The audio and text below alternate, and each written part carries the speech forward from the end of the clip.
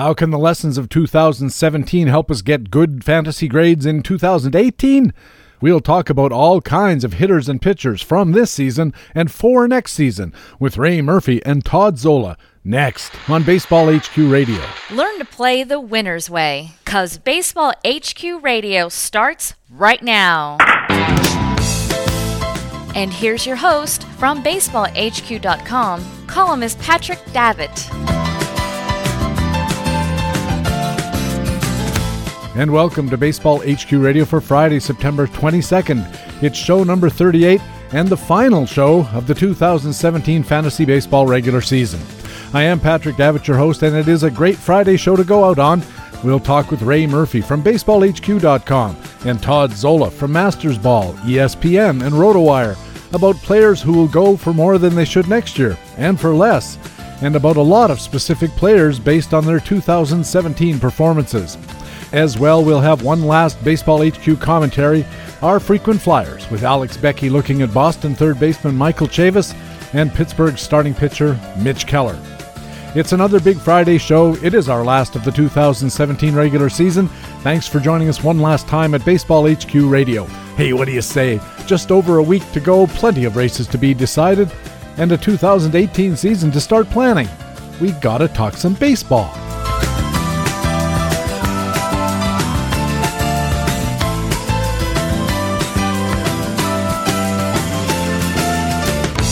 And in the first inning of this edition of Baseball HQ Radio, our end-of-season roundtable. So let's introduce our two esteemed panelists.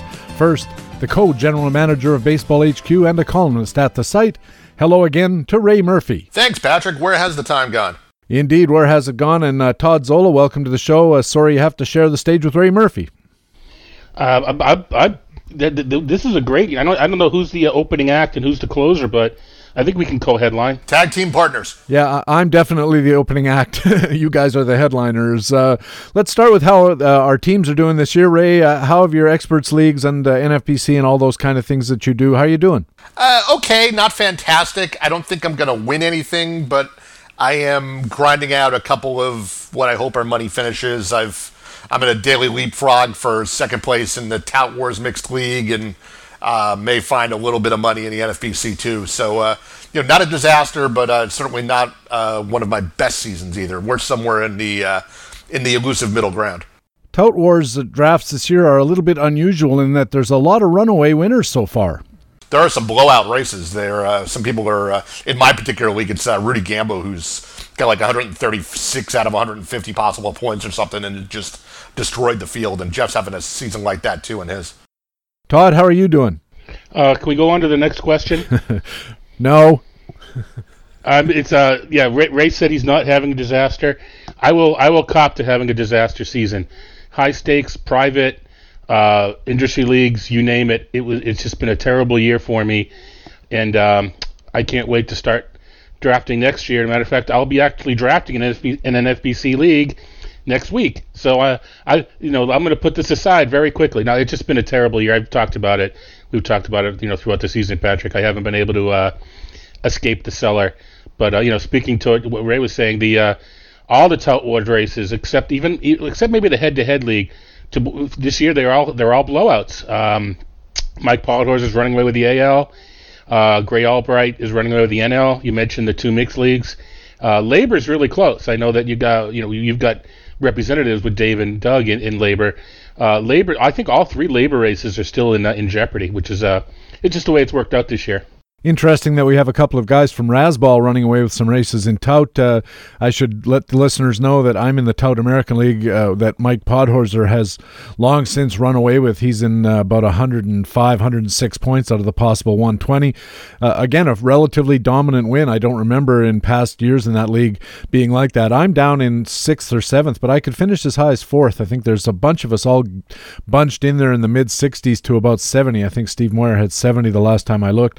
But I've got chances to go up, I got chances to go down, so it's an interesting league in that way, in that I have the opportunity to keep plugging, because I'd rather finish 4th than 7th, I'd rather finish 5th than 7th, so it keeps me going. Now, Todd, especially, I'm interested in you. You've had a bad year.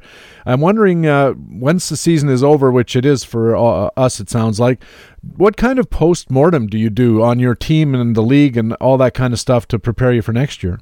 I don't sit down and just look at my teams specifically, mainly because I'm literally, I mean, Ray can speak to this too with the books coming out. I'm actually starting projections now because the minor league season's over, so I can get the minor league stats, so I can start to prepare the MLEs for when I can dump in the major league stats in a week and a half. So I'm basically starting. But as I go over the new numbers, what I'll do is something will click as I'm maybe profiling a player or looking at a trend or whatever projections, and I'll go to my teams and so by the end of the year I'll have looked at all my teams, but I don't take the time all at once. You guys got a piece up on the site about how our team's handling saves and certain specific things like that, which I usually do every year for a general piece and I think you guys sort of came to the same conclusion. There is no best way to handle saves. For instance, it can be handled in any number of different ways and be successful at, depending on what else you do. So I guess, to me, it's going to be pitching.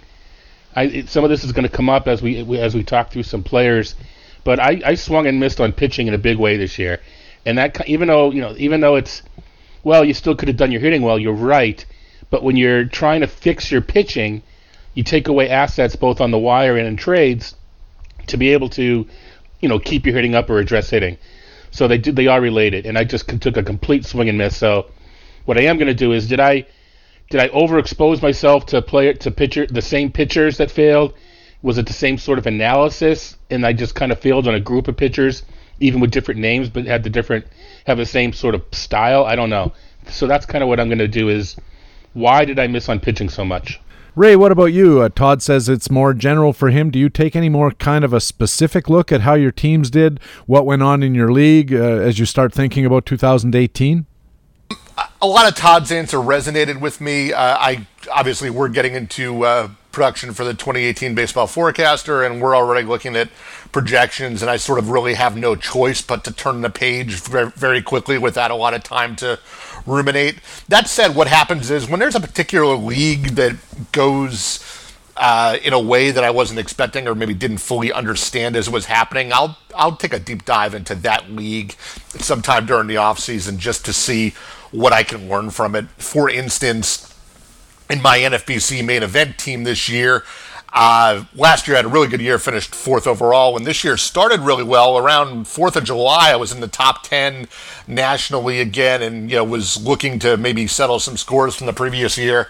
And that team just completely went off the rails in the second half. Not only fell out of the national standings, but fell out of the league standings too. I'm down to 6th or 7th in the league now, just a epic second half collapse, and that doesn't usually happen to me. If I have teams go sideways, they usually go sideways right from the draft table, and generally I think I do a pretty good job of incrementally improving in season, and I don't see my teams generally just blow a tire like that. So sometime come December or January, I'm going to roll up my sleeves and take a look at what really happened there, because that's one that I don't have a good handle on right now, and I'm going to need a couple of months of perspective and then take a look at it with fresh eyes. I'm going to look at my team in Tout AL, and I know there are a couple of mistakes I made at the draft, which came back to haunt me. I gambled on Drew Smiley. I spent some money on Drew Smiley. I also gambled a couple of bucks on Charlie Tilson, and of course I didn't get one at-bat or 1/3 of an inning out of those two guys, so there was $10 or $11 wasted, and I'm going to rethink my willingness to take those kind of gambles, especially on pitchers. And I'm curious what you guys think about this. Podhorzer adopted for me what was a pretty different kind of approach in Tout AL, which was he kind of punted starters. He didn't seem to worry too much about getting wins. He bought himself some saves guys who are also strikeout guys like Craig Kimbrell, and he's dominating the hitting and he's dominating the pitching because of that, except for wins, and he's going to get a 1 or a 2 in wins, but he's still going to coast to an easy victory. Now, do you think that I can look at that and say that's something I could try next year, or is it just to what extent do you think it's just that he was real lucky with his picks? He got Aaron Judge, for instance. Ray?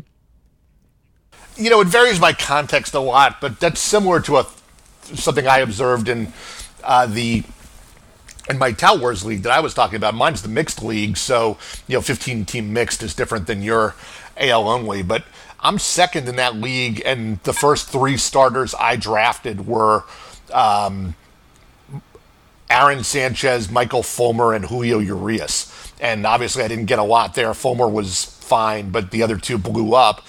And that was after sort of skipping everybody grabs an ace starter in the 3rd or 4th round. I felt I missed that group, and then not only did I miss that group, but I only nailed 1 out of my top 3 pitchers, and I still have the best pitching in the league with some help from like an Alex Wood late and some other pickups in season. So, there's a significant groupthink, at least in the mixed league world, around you have to get one of the top 10 starters in, the $25 to $30 range or round 2, 3, 4.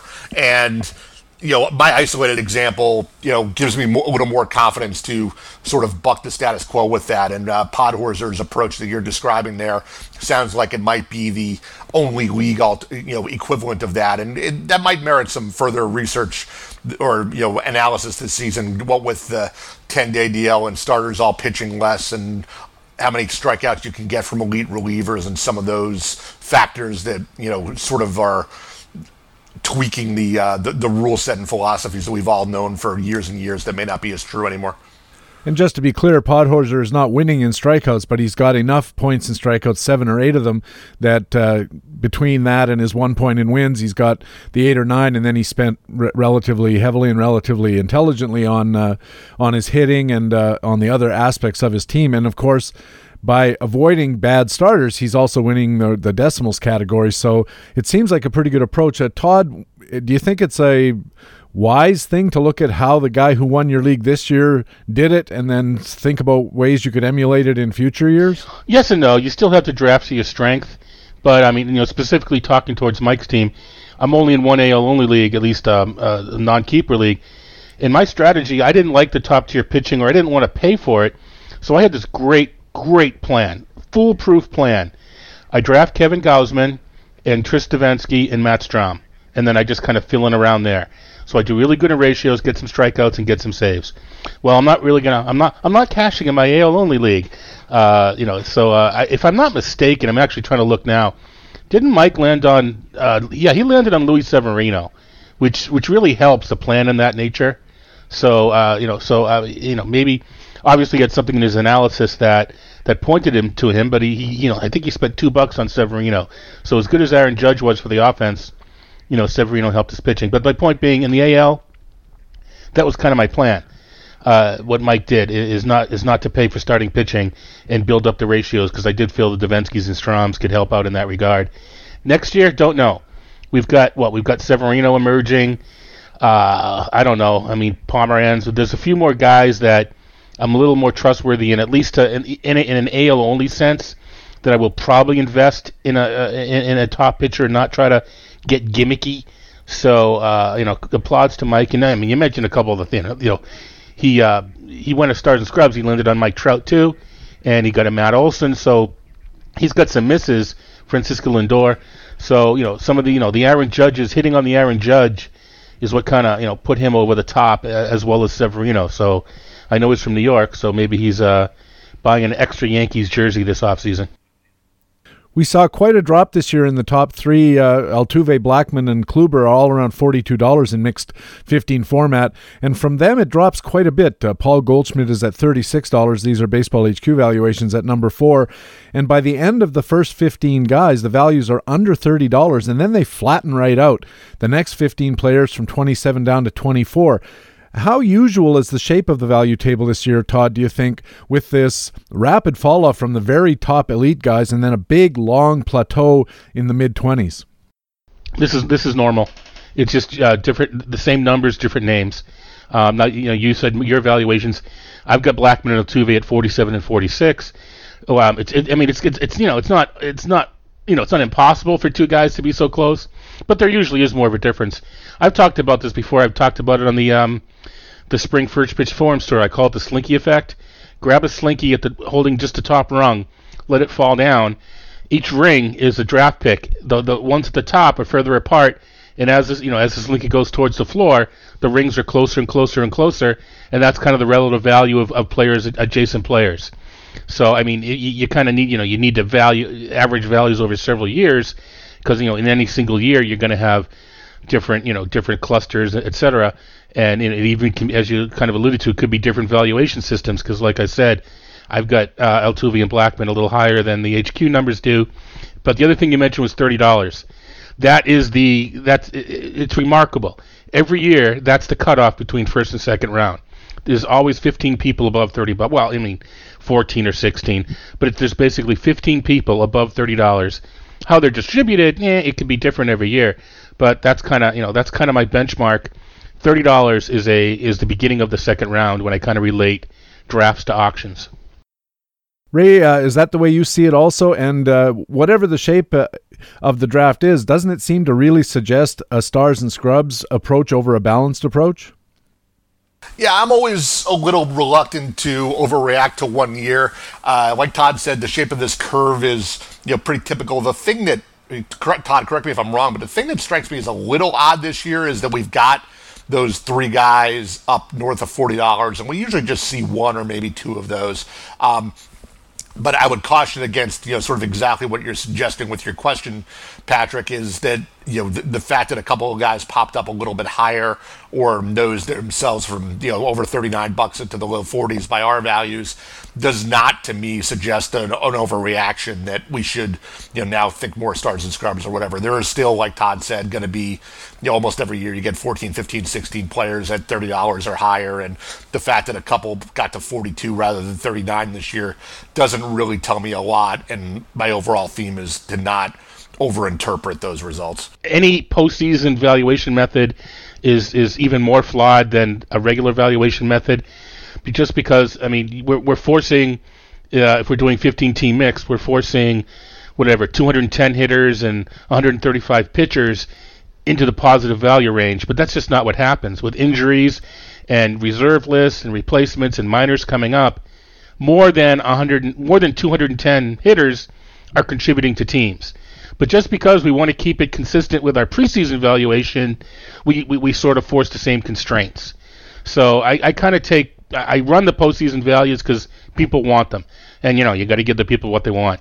But I take them with a complete grain of salt, just because they're I guess inaccurate's the right word, but I just think that they're not really representative of how much a player's helped a team, just because of the whole.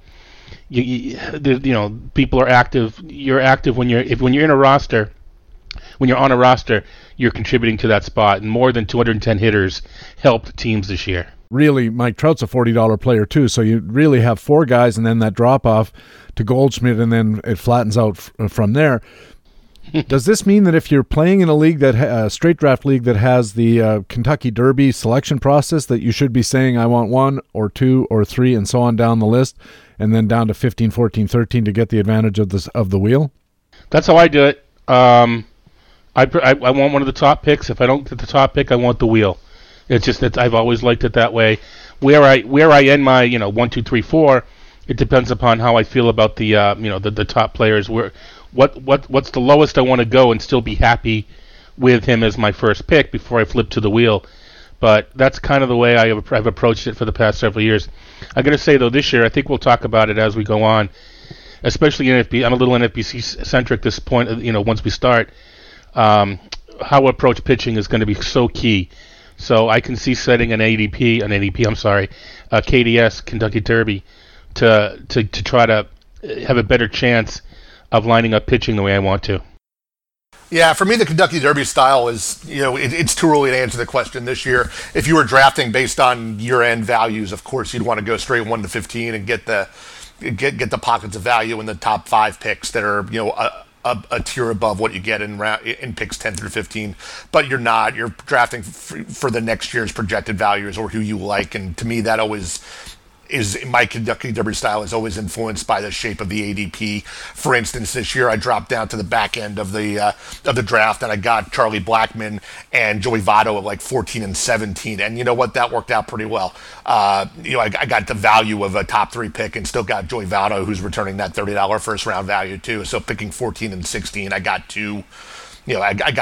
values number 3 and 12 or something like that. So to me, it always depends on where the guys you like in the second and third round are relative to the ADP, and I sort of back into my first round selection based on that. You're listening to Baseball HQ Radio. I'm Patrick Davitt with Ray Murphy from BaseballHQ.com and Todd Zola from Masters Ball, ESPN, and RotoWire, and we're talking about the end-of-the-year roundtable. And guys, we've talked about the general issue of what's gone on this year. Let's look ahead at next year, 2018. Let's start with you, Todd. What batter do you think is going to go into the top 30 slot or dollar value in 2018? So first or second round, and won't meet the valuation level. Next year's big disappointment. All right, now I'm not gonna say cheat, because I don't think it's cheating. I think it's using the resources that are there. And a couple of HQ guys, I think Ryan Bloomfield and Brent.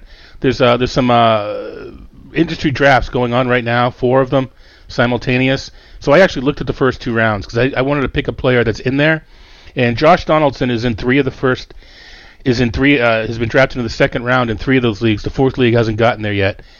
And I think, of the players drafted, Donaldson's the guy to me that has the biggest potential to fall. Between age, a little higher injury risk, and team context, unless the Jays go out there and improve their lineup a bit.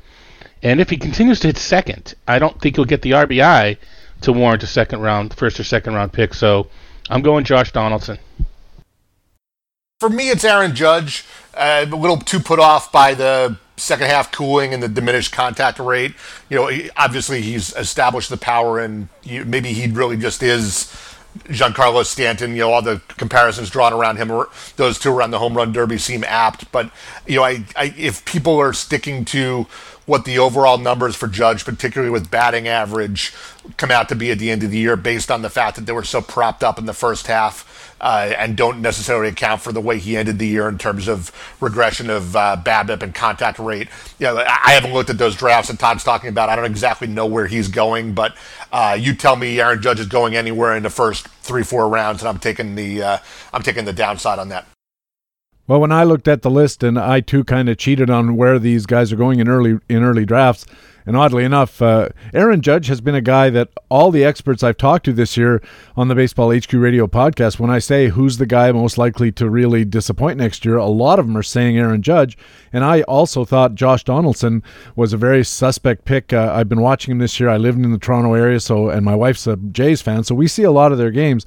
And all season long, he just hasn't looked right. And one of the things I think people need to worry about is he's got a bit of a track record for getting you 10 or 12 bags, and I think that ship has sailed. He just didn't look like he was willing to run out there. He wasn't running the bases as aggressively, and I just wonder, between that and advancing age, boy, oh boy, I think Josh Donaldson's going to go a lot higher, and is ripe for disappointment. Go back to you, Ray. Conversely, what batter do you think is going to be drafted outside the top 30 but end up inside the top 30? I think the best indicator of, there's so much projection and, such a wide error bar here on top 15, top 30 values, but one really good indicator of people who have that kind of potential is people who have been there before. So one guy who's going to fall a whole heck of a lot from where he got drafted this year, both because he burned people and because of how he burned people, is Starling Marte. But there's to me, if you put aside the PED issue and say that this is still the same player we thought he was coming into this year, then he's still got that kind of top 30 ceiling, and I'll take a shot at that at whatever discount he's coming at in 2018 drafts. Just so Ray can sleep at night, Judge has been drafted in the second round in 2 of those leagues, so good pick. The guy I'm going to take has actually been a subject of a couple of the spring first pitch forums when Ron Chandler presents his slides, and that's Jonathan Scope. I'm a believer. I guess the bottom line is I'm a believer, and I don't want to just look at the numbers and become a believer. To me, it's the metric. He's improved his approach. He's improved his selectivity. He's improved his patience. It's not showing in a huge walk rate, but he's not chasing as much. And resulting is hitting more line drives and hitting more hard hit balls. So, can you keep this up? I think you can keep up a change in approach. So, I like Scope to finish with second round value, and that basically means I think the batting average is real. Because he's not going to run that much. So to be a second rounder, you got to have a good batting average, and I think he's real. I'm going to take a little bit more of a flyer. I'm looking at Domingo Santana, and I think he's going to go. I think Jonathan Scope's going to get drafted fairly high based on what he did this year. But I think that if you go down into maybe round 4 or 5, Domingo Santana could fall that far. And he seems to be just on the verge of a big breakout season. He's at 28 home runs this year already. He's got 14 bags, and he's hitting .281. Now, there's a bit of luck involved there, but he's got only a 27% fly ball rate. If he can boost that even a little bit, and we know players are concentrating on that in their coaching, if he could bump that fly ball rate up from 27 to 35 or so, given the amount of power that he's already shown at that limited fly ball rate and given the park he plays in, I really like Domingo Santana as a possible top guy next year that isn't going to cost top money. As I mentioned, 2 hitters have run away literally from the field this year, Jose Altuve and Charlie Blackmon, because of the stolen bases. Paul Goldschmidt also a lot of bases. They're good all-around players. This is Altuve's second year atop the batter value leaderboard, you guys. Has he supplanted Mike Trout as the number 1 or top dollar pick for 2018? Todd, what do you think? He already had for me. He coming into this year, he was my number 1, especially in AL only. I know we're kind of using kind of 15-team mix, just kind of the kind of common denominator between all the leagues, so we can sort of have talk one league, but he's the one guy that you can't use the durability reliability card over Trump. I mean over Trump. Did I say Trump? I meant Trout. I mean I wasn't thinking politics. I was thinking Altuve trumps Trout in as far as durability and reliability go. He has that. No one else, but Goldschmidt perhaps has that over Trout. So I absolutely agree. Now we were concerned about will Altuve run. No concern there, and with a power drop, maybe a little, but he's still hitting homers. Yeah, no problem taking him number 1. I'll go the other side of the argument. If you're, I will concede that Altuve may be the odds-on favorite next year to return the number 1 dollar value in 2018, given that he's, as Patrick says, he has cracked $40 2 years running now. I'll still take Trout just for the longer term track record and the high floor. The fact that he's returning, first round value this year and just what's going to end up being, under 400 at bats to me is, just emblematic of the really high floor you get there. This is about the worst year you could get from Mike Trout, and he's still returning in the first round. And if you get in any year where he gets 500 plus at bats, you're guaranteed top 3 value, and that kind of guarantee is what I want if I'm picking first overall. I'm curious that you say that you think Trout has the higher floor. What is it about Altuve and his game that makes you think, Ray, that there's some kind of downside here? I think just that there's a lot of things that can go wrong there, and maybe I'm still continuing to judge him for his stature. But, it's the cascading effect, I guess, between, even though he's established the skills, the 5 category skills for, elite batting average and the stolen bases that come with it, it's all predicated on 2 things. It's all predicated on the enormous number of at-bats and the high batting average that gives him the opportunities to run, etc. And, it's one of those things where if you pull at that thread a little bit and, either he gets BABIP'd a little bit or, gets a minor injury that eats into the running game. I think there's more ways for his value to fall out of the first round, and we've sort of seen the worst case scenario from Trout this year, other than a season-ending injury running into a wall or something like that, and that everyone is prone to. And I think Altuve is more prone to the playing through stuff and seeing diminished results than the Trout skill set is. We are seeing some new names in the top 10 of hitters this year. We mentioned Aaron Judge, and we've discussed him. But I also see Elvis Andrus in there, just over $30. Jose Ramirez of Cleveland having a terrific year, right around $30. Of those 2 guys, Andrus and Ramirez, which do you think is the most likely to deliver top-round performance next year? Might be worth that first-round flyer. Todd? Jose Ramirez, and it's really not close. I sort of deep dive on the skill set. I think everything he's doing is real. Now, the one thing with Ramirez is I don't see him getting much better. How can you're not going to get better than a 10% strikeout rate. I mean, and maybe you luck into a couple more homers or the opportunity for a couple more steals, I think we're seeing kind of the maximum season out of Ramirez, but I don't see a huge a drop in the floor though. So that's sort of my one caveat with saying Ramirez is I don't know how much more improvement we got going on here. I think we're seeing a pretty good player at his peak. But of those two, it's Ramirez. And I've always liked Andrus more than others. But, given the option of these two, and add in the second base, third base eligibility, which I think is going to be huge next year in this environment of injuries and the whatnot, multiple eligibilities is going to be huge. And we've talked about this a lot, Patrick. Yep. How can you factor it into evaluation? Is it something tangible, or is it something you kind of abstractly do in a draft or an auction as it's going on? Yeah, I totally agree with the eligibility point. That's a nice additional edge for Ramirez. And Todd's overall point about Ramirez, that this might be his ceiling, I think that's true. But I think the same is also true for Andrews. And everything about Andrews this year looks to me like a career year. That's not to say, he's going to, give back all of the games, but, he's being propped up by the fact that he's already over 600 at bats. And, he's having an unexpected power spike this year, and you can say that about, many, many, many hitters, and it doesn't mean that his is particularly sustainable or not. But we've seen this from Ramirez for more than 1 year now, and he's not, propping up his counting stats with what's going to be 640 at bats the way Andrews is. So, if I'm ranking it for next year, it's Ramirez one, a decent gap, and then Andrews next. Yeah, I did a Baseball HQ deep spotlight on Jose Ramirez, and I agreed with Todd that everything he seems to be doing and seems to have done is validated by his skills, by his approach, all of these kind of things. I like Jose Ramirez more than I like Andrews. And also, Ramirez seems to have some upside just on age. He's only 24. He's 4 years younger than Andrews and basically at the same level already. So I don't know that there's a lot of room for Ramirez to grow, but whatever there is, it's probably more room than Andrews has, is the way I look at it anyway. We saw some surprises down in the mid-$20 so far this year.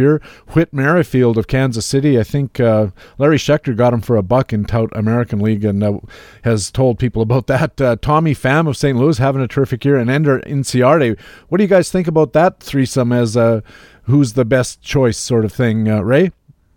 If we're looking ahead, I think I'll take Inciarte just for the established skills. We know what he is. He's a more stable performer in the sense of, he's a leadoff guy who's going to run a bunch, and that's a pretty valuable skill set. The run scoring and the stolen bases on, with a decent average. I think there's a, fairly predictable performance this year, not the out of the blue that we got from Merrifield. And, full credit to Merrifield. He's, probably on the short list in terms of, profit returns for an MVP discussion for this year in fantasy terms. He's been terrific, but I would expect some pullback there, where I think the most repeatable of those guys you mentioned is probably Inciarte. Todd, Merrifield, Pham, or Inciarte? Actually, it's kind of the opposite of Ray in that neither of us are going to talk about Pham, which we probably should, but when we can, 2020 season out of nowhere. But I'm going to go with Merrifield. I like the skills. I especially like not just the steals, but the success rate, which tells me he'll continue to run. And I know that the Royals have got some middle infield coming up, but I think at this point, I think I think Merrifield's their guy. It took them too long to get there this year with Mondesi and some of the other guys that they ran the musical chairs. But I think Merrifield's going into next season as the Royals' regular second baseman. And he missed time. If he not because of injury, we could be talking about him in the $30 range had he played the whole season at the same rate. Or if he had slumped, we could be talking about him as a $20 player too. But in my thing with Inciarte, and this kind of speaks a little bit to what Ray was saying about Trout, but kind of in a different context. Inciarte maxed out at bats this year. I know he's missed a little time in September, but at one point he was just leading the league in plate appearances, and he earned it because he's hitting lefties. I think there's more of a chance that, he'll fall off in plate appearances. He could even fall into a platoon if he stops hitting lefties. So I think there's more of a danger that we see Inciarte just strictly on playing time. Not to mention getting hurt, losing some time. Pham's one of these guys that I'm baffled. Was it the LASIX? Correct me if I'm wrong, but I know he had eye surgery. I think it was LASIX. Was that all it took? And maybe this is the baseline, in which case he'd probably be the best of the three, but I don't know going in that we can say that. So I'm going to go with Larry Schechter's $1 buy. Yeah, I stayed away from Pham too because I don't really have anything intelligent to add on that. I'm as baffled as you are. I am going to go with Tommy Pham of the three of them, and it is because of the LASIK eye surgery. I've just seen enough evidence that I do believe that a major change in a guy's vision is going to pay a lot of benefits to him, and I think it's one of those game changer type of things that can happen. Now, the one thing that kind of makes me cautious about that is that both Merrifield and Pham are close to 30 years old, and NCRT's only 26, and I think that should have some bearing on it. But in all three cases, they run, and in all three cases, they figure to keep running. And given the relative paucity of stolen bases these days, maybe any one of the three would be a nice get.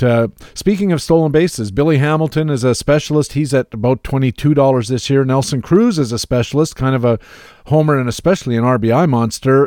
Now, considering Hamilton's injury history and considering Cruz's age, which of these two guys figures to be a safer bet next year if you're looking for a specialist in round 3 or 4? Todd, what do you think?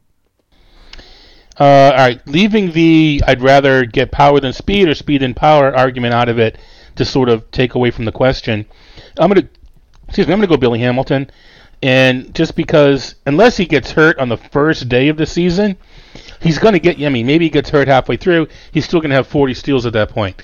So he still has a pretty strong floor, with the steals. And I just don't know about Nelson Cruz. So I'm going to go with Hamilton and, not using game theory, just on, comparing the two players. Todd's probably got the right idea in terms of just comparing the two players, but I sort of can't separate myself from the game theory.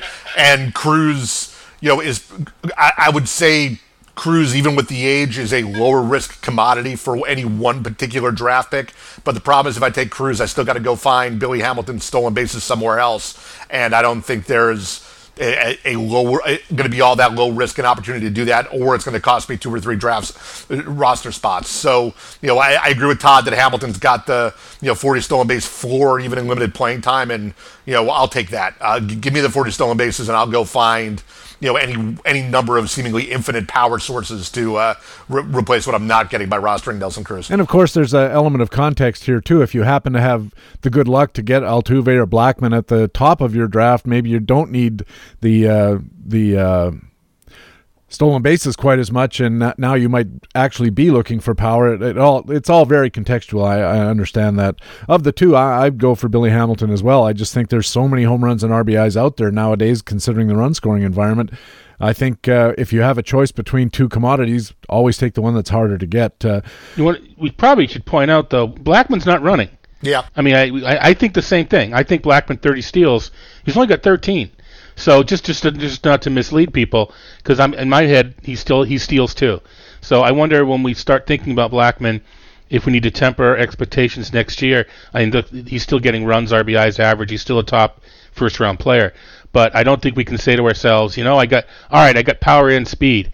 I think you have to say, all right, I got a little bit of speed. Yeah, fair enough. Yeah, and the other thing about Hamilton that I did this summer, and not in if you're in a trading league. The floor on Hamilton is those 40 stolen bases and part-time work. And if he plays a half or 2/3 of a season and stakes you to a base, you can always turn Billy Hamilton into power in season if your legal odds trading. That's an excellent point. Down at the bottom of the hitter value pile, we see a couple of noteworthy names who've actually been pretty good producers in years past. Veterans like Mike Napoli having a terrible year except for home runs. Ben Zobrist is not playing well. Gregory Polanco has been a disappointment.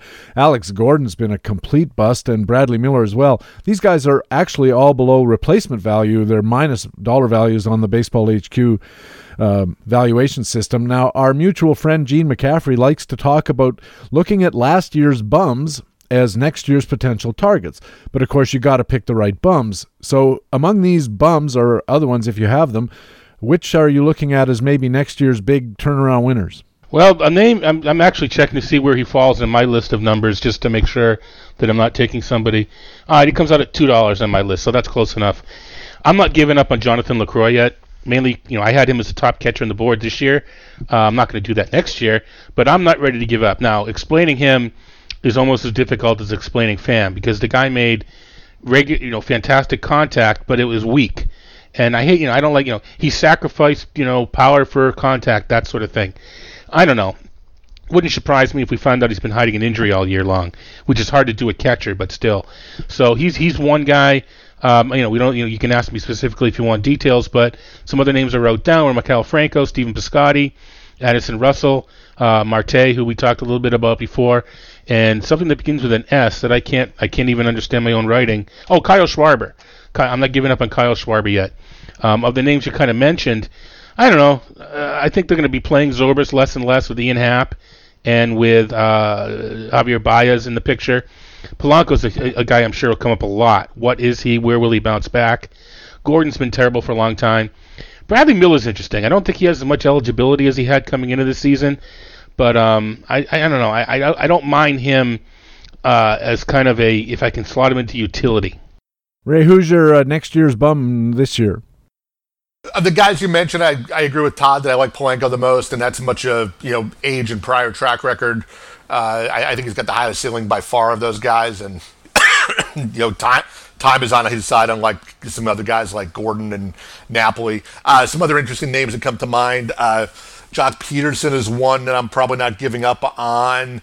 Jason Kipnis is only, I think, 29 or 30 this year, and if he gets back to health, I still think there's a much more productive season, or a couple of seasons left in his career. I like what we saw from Dansby Swanson in the second half, and I would imagine the hype machine will pick up on that before spring. But if he's under the radar, I would buy into that. Basically, I'm more likely to bet on rebounds from people who are on the good side of the age curve and have some kind of track record. Yeah, I agree with all that. I agree with all the names that I've heard so far. I'd also like to throw out there Ian Desmond. I think this is a kind of a lost year for him, but we have seen him be a pretty useful producer, and if he kind of slips through the cracks or gets forgotten next year, I wouldn't be sleeping on him, or Lucas Duda for that matter. I think the batting average this year has been a real disappointment, but I think there's room for recovery there. A couple of other bigger names in fact, having some pretty terrible years are Chris Davis of Baltimore, and especially Miguel Cabrera of Detroit, a future Hall of Famer, a first rounder this year. What's the interest for 2018, Todd? Davis is the same as always. His average just fluctuates. If you can get him in there, if you can get him at a corner position, don't mind him at all. Just to make it clear, we're talking about the one of Baltimore, not the as they say, Chris with a C. You see, we can see that in our notes. Unless someone's behind me, they're not quite sure. So I've gotten called out so many times this year on podcasts. Which Davis are you talking about? Miggy. We know which Miggy we're talking about. Man, it's so tough just because he's got the injury, the back injury, but he's making such solid hard contact. But are the Detroit StatCast readings off a bit, as what seems to be the case? So there's just so much going on there. Bad backs don't go away. So if that's a cop out, if it sounds like I'm not trying to analyze what I think Cabrera doing by saying I'm reticent because of his bad back, so be it. I'm staying away from Cabrera. I don't know. There's so much going on there. I think we see a better season than we do this year, but I just don't know if I'd like to find out where he's going to be drafted. If it's the third or fourth round, I can see taking a chance. Other than that, I just don't know. I think I want, as the kids say, some exposure. But I don't know. I don't want to be highly invested. I don't want to be highly invested either. But and certainly I agree with the point about bad backs. But on the other hand, I will bet on Hall of Fame talent until it establishes itself that it's not Hall of Fame talent anymore. So, as Todd said, it all comes down to where he gets drafted. And if I'm just scrolling around the dollar values this year of other first basemen who are similar to Cabrera, it's interesting because there are a bunch of guys who we were just talking about. He's in the neighborhood of Ian Desmond and Lucas Duda and Brandon Belt and other disappointments this year. If you're asking me among those guys, who do I want for next year? I want the Hall of Famer. But, how far up the draft board do I push him until third or fourth round sounds awfully high to me right now. So, tell me what his ADP is and we could have a more concrete conversation. But I will bet on some degree of a rebound here. I'm thinking more about it in an auction setting, and I wonder if Miguel Cabrera is exactly the kind of guy that you can set a value in your mind and throw him out as like the fourth guy as soon as your first round toss comes in an auction setting, and see if there's a lot of money chasing Miguel Cabrera, or everybody's going to be a little frightened and not willing to chase. I think that there's a chance you could get him by setting the context yourself in an auction format to get Miguel Cabrera at undervalue and thereby mitigate the risk a little bit. I'm not sure. You're listening to Baseball HQ Radio. Patrick Davitt here with Ray Murphy and Todd Zola in the end of the season roundtable for 2017. And before we move along, I know, Ray, you mentioned that you're working hard on the Baseball HQ books. So what's going on with those?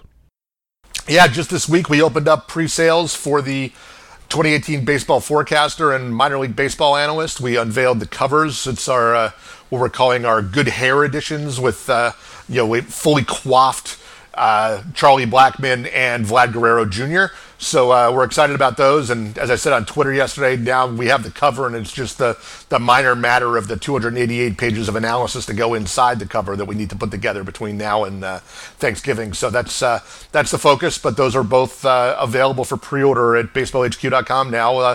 The Forecaster, as always, will be released to those with annual standing orders by Thanksgiving, and we'll ship in early December. And the MLBA is an early 2018 product. And, of course, later on, we're about 5 weeks away or so from the event of the year outside of Draft Day, and that's First Pitch Arizona. Todd, I know you're a regular attendee out there. For those who haven't heard us talk about it, and anybody who's followed this podcast for any length of time probably has, but tell us again, why do you think First Pitch Arizona is worth going to? Let's see. How long do we have? No, basically, listen.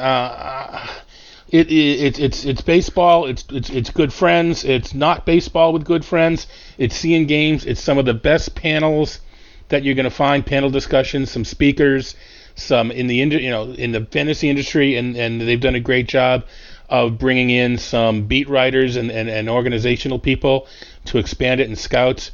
It's a wonderful experience, and the camaraderie and the friendships, that sort of thing that have been developed through the First Pitch Forum is second to none, to be honest with you.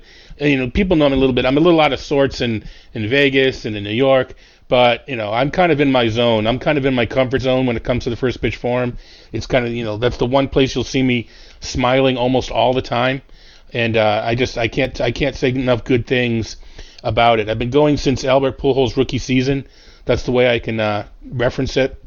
At least the year before that, because saw Pujols, at the AFL just destroy it. So that's kind of my time reference, is how long I've been there. I saw Albert Pujols, the AFL season before he, set the National League on fire. That's how long I've been going. And Ray, you've been around the First Pitch Arizona event practically since its inception, I imagine. And what's new this year, and what's exciting to you that people might, even if they've attended, might be on the fence, then they think, oh, that's something I really got to see? There's a core number of attendees who come every year, and the surveys we do every year are just astounding in their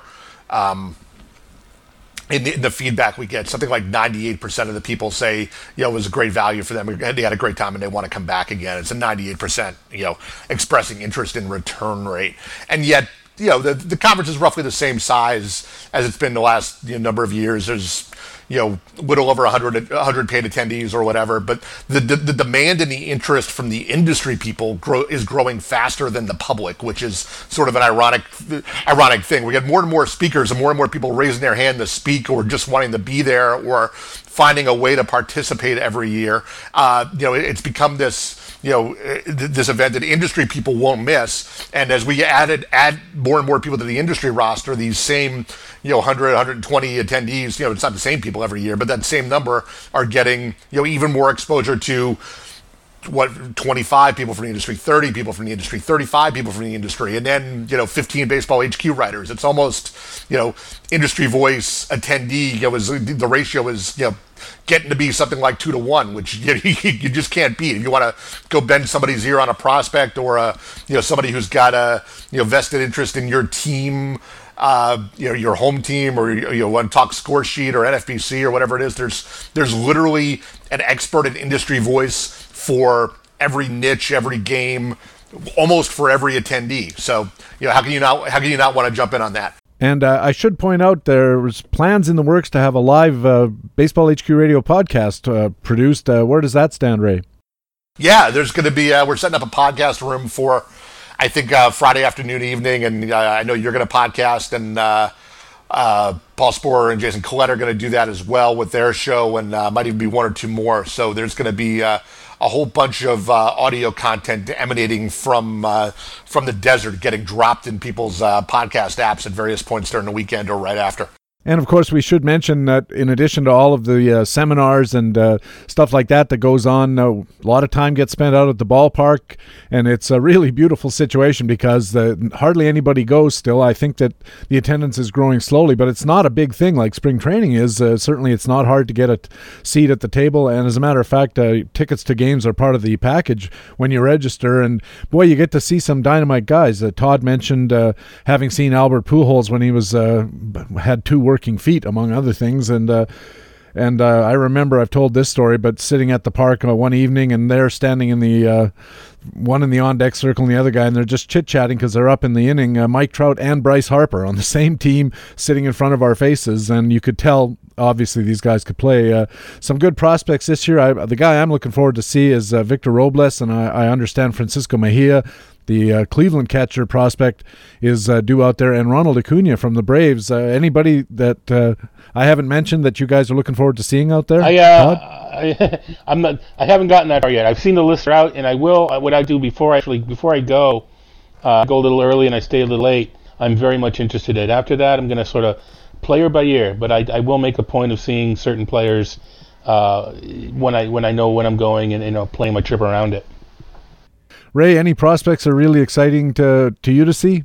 Yeah, so a couple of years ago we saw Aaron Judge hit a couple of home runs, I think, in the Fall Stars game, and last year it was Bellinger who sort of caught everyone's eye and was sort of the big takeaway, and obviously he developed this year, and now he's he's a big part of our promotional materials. Come find next year's Bellinger, and for me right now, at least with the I'm not a prospect wonk, but to me Acuna is the leader right now for the guy who will have that kind of impact next year, who we're going to see in Arizona, and then have him roll right through the season. We play hasn't started out there where it's about to.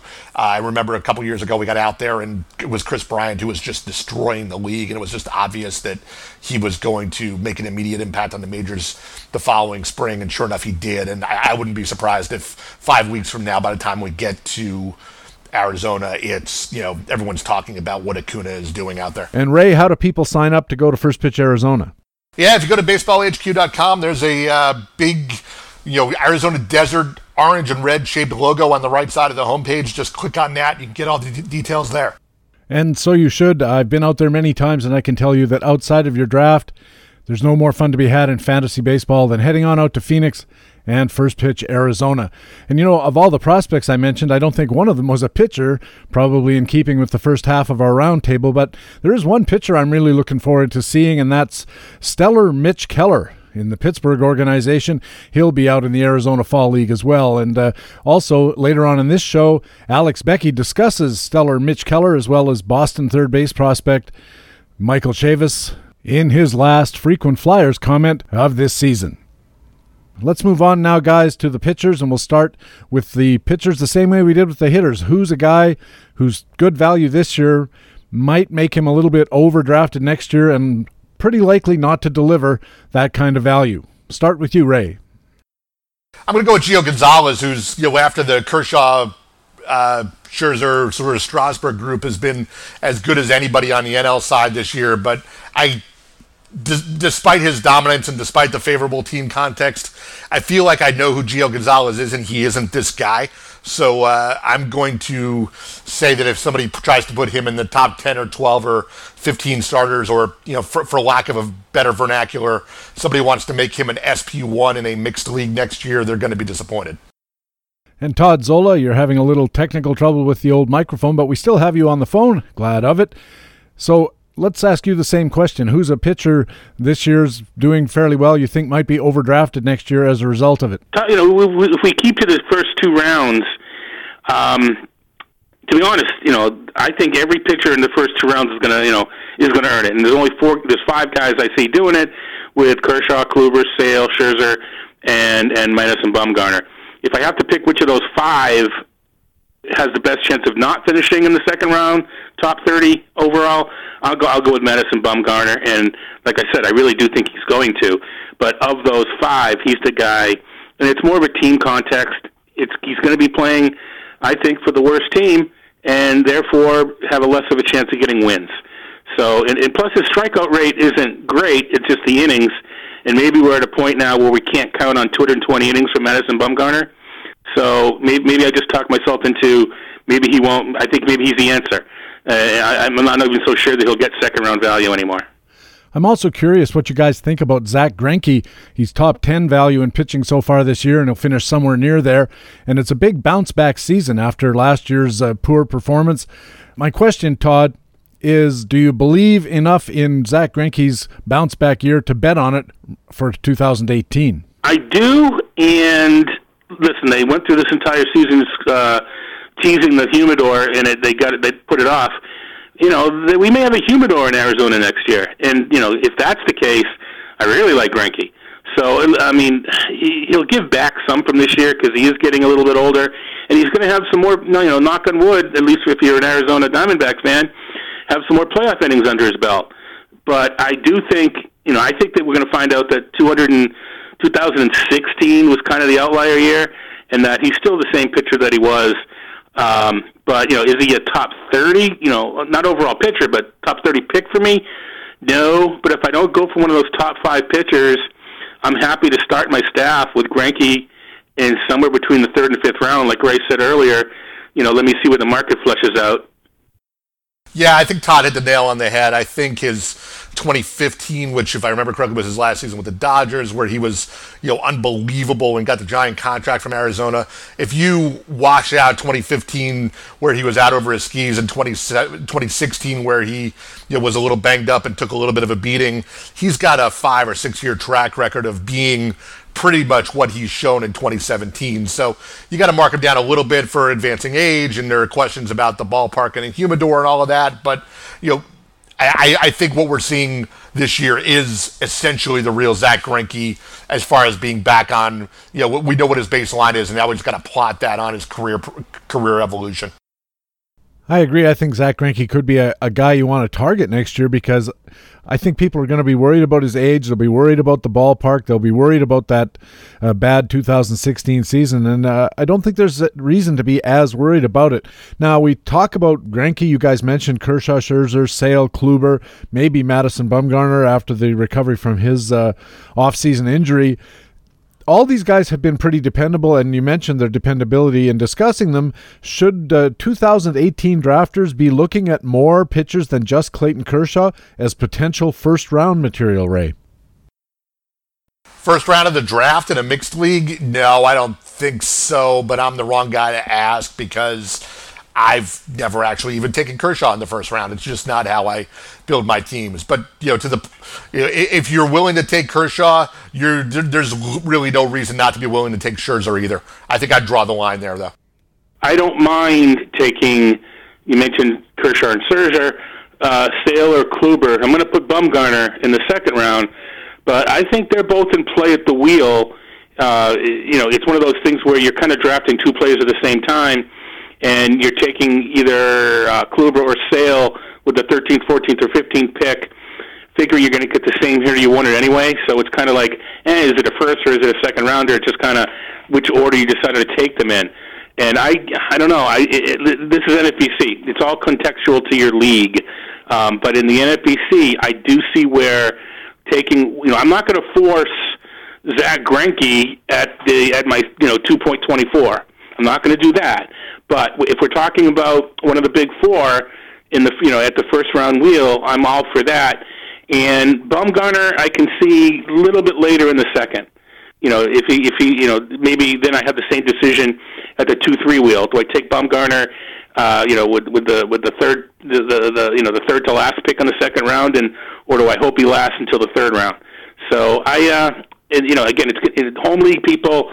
It's completely different. But as Ray can say, the NFBC is its own entity, and you sort of have to, as Patrick was saying at the beginning, do you sort of do a deep dive in your league? There's not one size fits all. You have to consider it within the context of your league.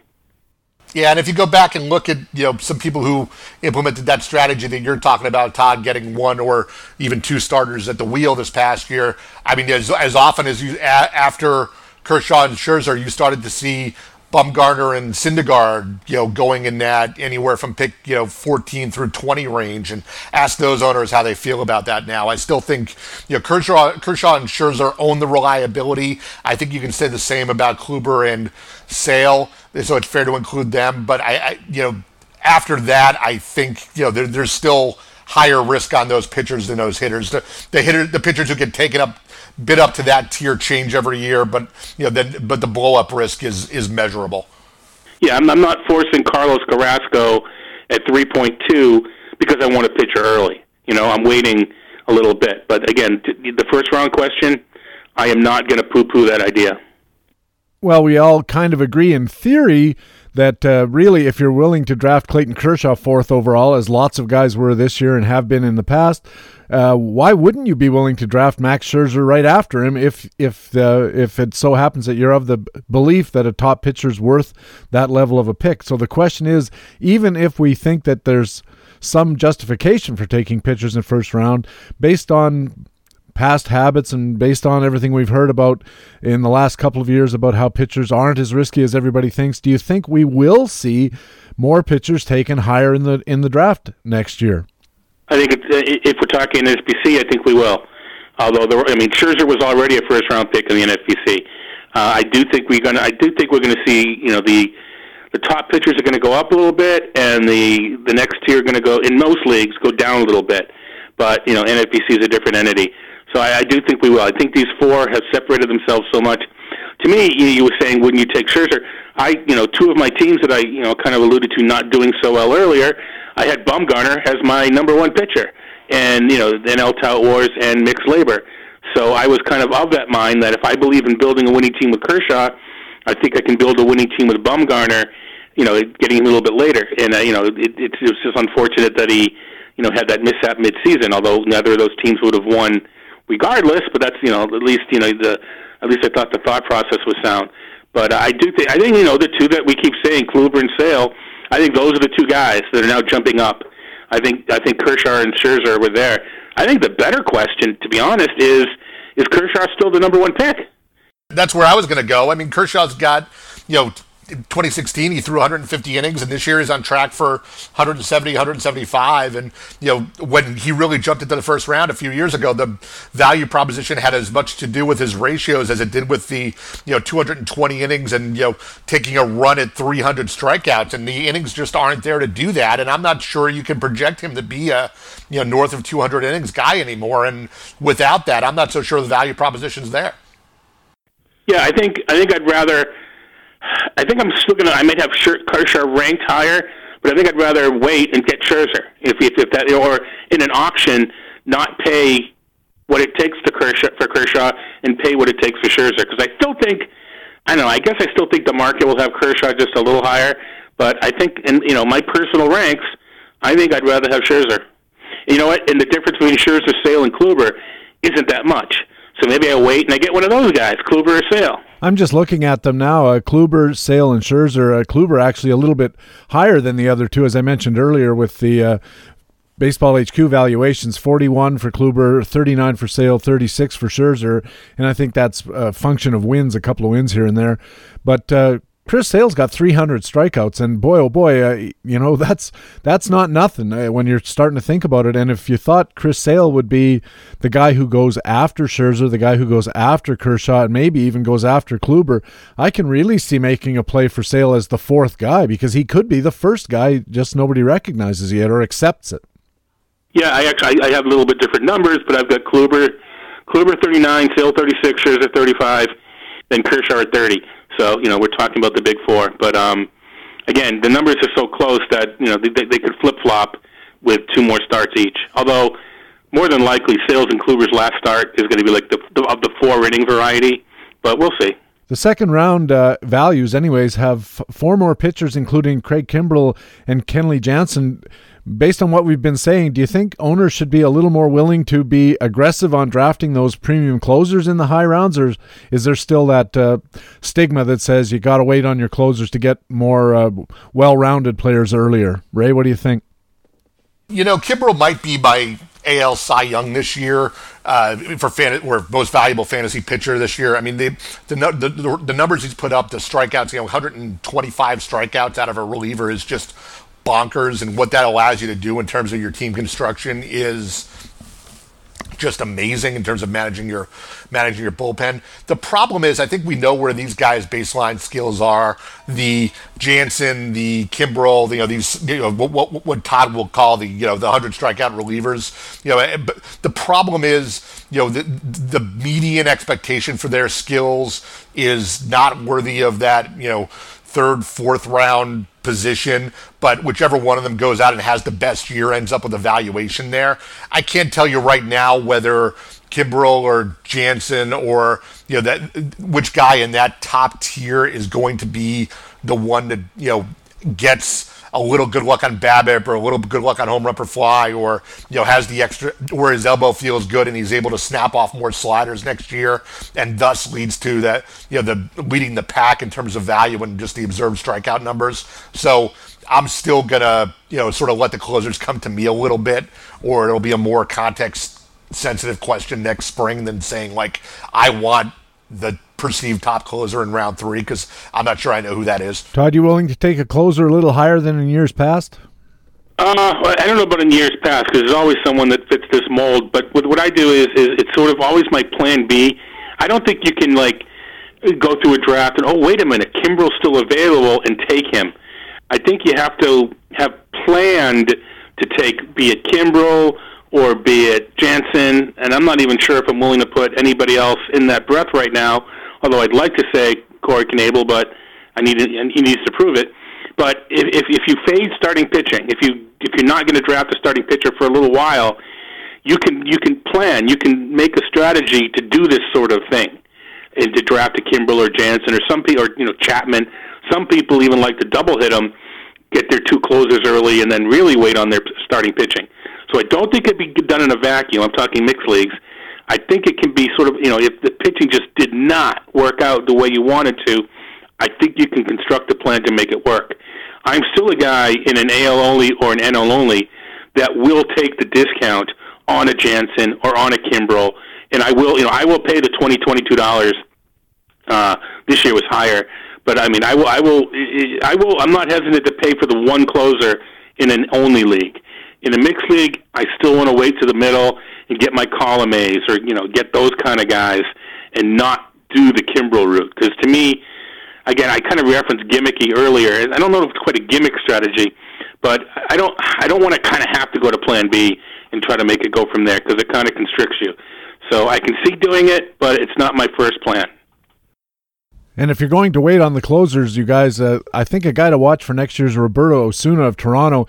I think he might have seen his value fall a little bit because of all the trouble he had with blown saves, but his skills are actually up. They're better than ever. He's got an 11.7 strikeouts per 9 and a 1.3 walks per 9, which gives him a really unreal command ratio of around 9, I think. And the middle of the year is when he started blowing all those saves, and it turns out there's a bit of noise in that, namely that he was having some personal issues. His wife was going to have a child in Mexico, and separation anxiety. He's 22 years old, and your wife's 2,000 miles away having a baby, and all that kind of stuff. And we think that these guys are automatons, and I think we make that mistake sometimes.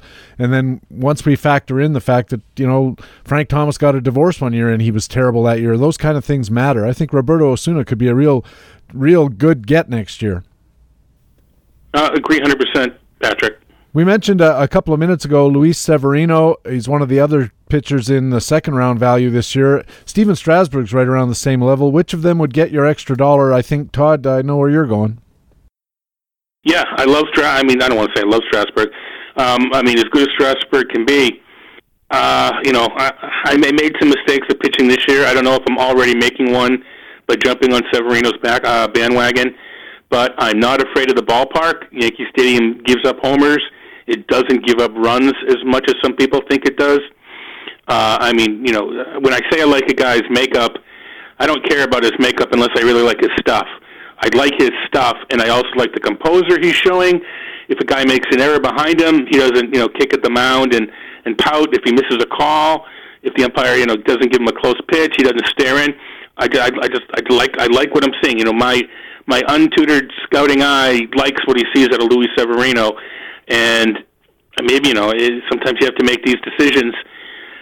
Faced with that decision, if I'm fading pitching and I'm looking to start my staff in the third or fourth or fifth round, I'm not hesitant. I'm not reticent to go with Luis Severino at all. What do you think, Ray? I really have a hard time separating them. I think I would give an edge to Strasburg because looking at our values, they're just about identical for what they've done this year, and Strasburg's done it in 25 fewer innings. So maybe I'm just falling in the trap of, just wish casting boy, if Strasburg ever gets to 200 innings again, he'd be amazing. But, there's that kind of ceiling there with Strasburg, and even if you set a value that projects him for 160 innings or something like that, which is about what he's going to do this year, he meets that value, but there's still that, there's still a little window for upside if he has a particularly healthy year, or as he matures, he, manages to, manage his body a little better or whatever it is. Severino's been brilliant, and I have nothing bad to say about him. I get what Todd's saying about the ballpark, but I think there's still an overall AL East versus NL East context there that favors Strasburg. So I think that's still where I come down, but it is very close. For me, I'll lean slightly to Severino along with Todd, and it's the Tommy John question with Steven Strasburg. That injury history always scares me, and I don't know what the figures are. Maybe you guys do, but there's been research to suggest that once you've had one, you're much more likely than somebody who hasn't to have the second one. I don't know. I'd like either one of them, but the injury risk scares me a little more with Strasburg. Two other guys we mentioned, Gio Gonzalez a little bit earlier. He's in the top 10 of starting pitcher value. So is Robbie Ray of Arizona. Something of a surprise, although this is a guy we've been waiting for a long time. Everybody's hot prospect coming into each year, and he never quite gets there. This year he did quite get there. Which of them do you think is most likely to deliver top round performance next year? To me, this one's a slam dunk, and it's Robbie Ray. The strikeouts have always been there. It's can he hone his control? And he's shown that he has. And we alluded to the possibility of a humidor before. Man, that Arizona staff, it's going to hurt the hitters a little bit. But, when you talk about Greinke and Walker and Ray and Godley and this staff could get even better. So if Robbie Ray can throw strikes, to me, the only thing keeping him from, I don't know, the top tier, but right below the top tier, can we trust that he's going to continue to throw, not walk. He's going to throw strikes, but continue not to have blow-ups of walks, which also tempers his innings. So to me, this is a slam dunk. I want some Robbie Ray. Ray, you want some Robbie Ray? Yeah, I do. I think Gonzalez is doing about the best he can do this year. We know what that guy is, and I think this goes down as a career year. I think the thing I like most about Ray is what Todd was just saying, is that there's still an open avenue for improvement there, and that his strikeout rate, sort of gives him a window to the elite tier to begin with. But as he continues to refine that control, he wouldn't be the first guy, especially a lefty, to do that as he gets into his late 20s, to get some combination of maintaining the elite stuff and the strikeout rate while improving the command. There's a path there to, top 10 starter for me. I think I agree with you guys on Robbie Ray. I've thought Gio Gonzalez was something of a overperformer all year, and everybody I talked to this year on the podcast said the same thing. He carried it on. Everybody said after the first half, well, watch, he's going to collapse in the second. He actually was just as good, if not better, and he certainly showed decent skills, but Robbie Ray is 50% higher strikeout rate. That's enough for me, and if he ever fixes that walk issue, boy, oh boy, it's quite a difference. Another two guys pretty close together, Jacob deGrom and Alex Wood. One of them older than we think, one of them maybe younger than we think. Ray, which one do you like? I've enjoyed Alex Wood in a lot of leagues this year. I think he's the best thing I've done this year, but I'm not one to double down on that investment. I think it probably ends up with him being a little overvalued this year, and I believe I will. If you gave me the choice of either one in March of 2018, I think I'd be pretty likely to say DeGrom. Yeah, no, I agree. Now you referenced the age, and we kind of talked offline about it. It always blows my mind every year. I have to mention this once in one article that I write. Jacob DeGrom's only 2 years younger than Felix Hernandez. Now, that goes two ways, because remember, Felix started like when he was 20, so he's been around longer than we thought, but the point being, DeGrom, with the haircut, he looks like he's young. He's going to be 30 next year, so he's getting up there, but still, I mean, to me, 30 is actually the prime age for pitching. Love what Wood's done, concerned about the injuries. You know what, I'm going to be concerned about workload, because they're going to need him in the playoffs. So I'm going to be concerned about workload next year. And through all the trials and tribulations that the Mets have gone through, DeGrom has quietly had a really fine year. So I'm not as concerned about injuries with DeGrom. Again, if I don't get my top four pitchers at pick number 12 to 16, I'm happy to start my staff with DeGrom. Of the two, the guy that scares me here is Alex Wood, because those pitchers who have a lot of injuries when they're young, that always scares me. Nobody likes injuries at any time, but this guy's had a pretty checkered record on the injury front right from the time he's started out in the big leagues or even at the high minors. I don't know. I see Jacob DeGrom. He's got a much less problematic injury history. He's older and more established.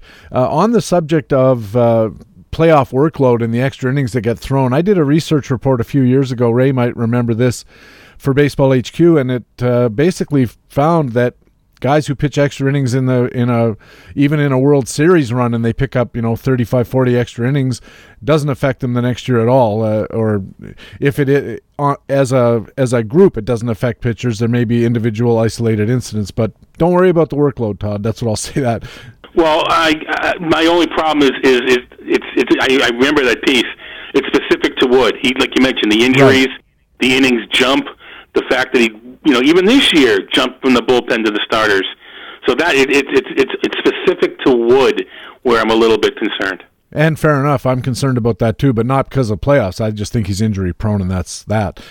I think it's just adding on to it. Yeah, it just furthers it furthers the risks that he gets hurt this year, right? I mean, yes. Who's to say he doesn't get hurt in the playoffs? Yeah, I would actually be more worried about that, frankly, than he gets injured after 5 months off to rest and recuperate. I'd be way more worried that something goes wrong right away. In the $14, $15 group this year, a lot of interesting names for next year: Marcus Stroman, Jimmy Nelson, Jake Arrieta falling off the pace a little bit. Drew Pomeranz got mentioned a little earlier. Aaron Nola and Zach Godley. Boy, that's some pretty good pitching right there. I'd like your thoughts on this group, guys, because it seems to me that pitchers like this can go quite a bit too high or too low.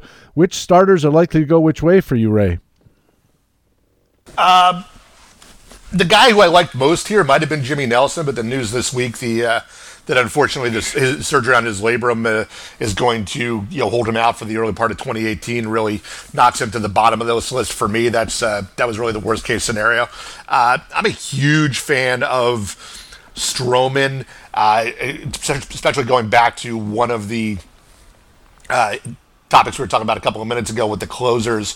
Stroman, gets dinged against the top tier of starters because his strikeout rate is rather pedestrian for this day and age.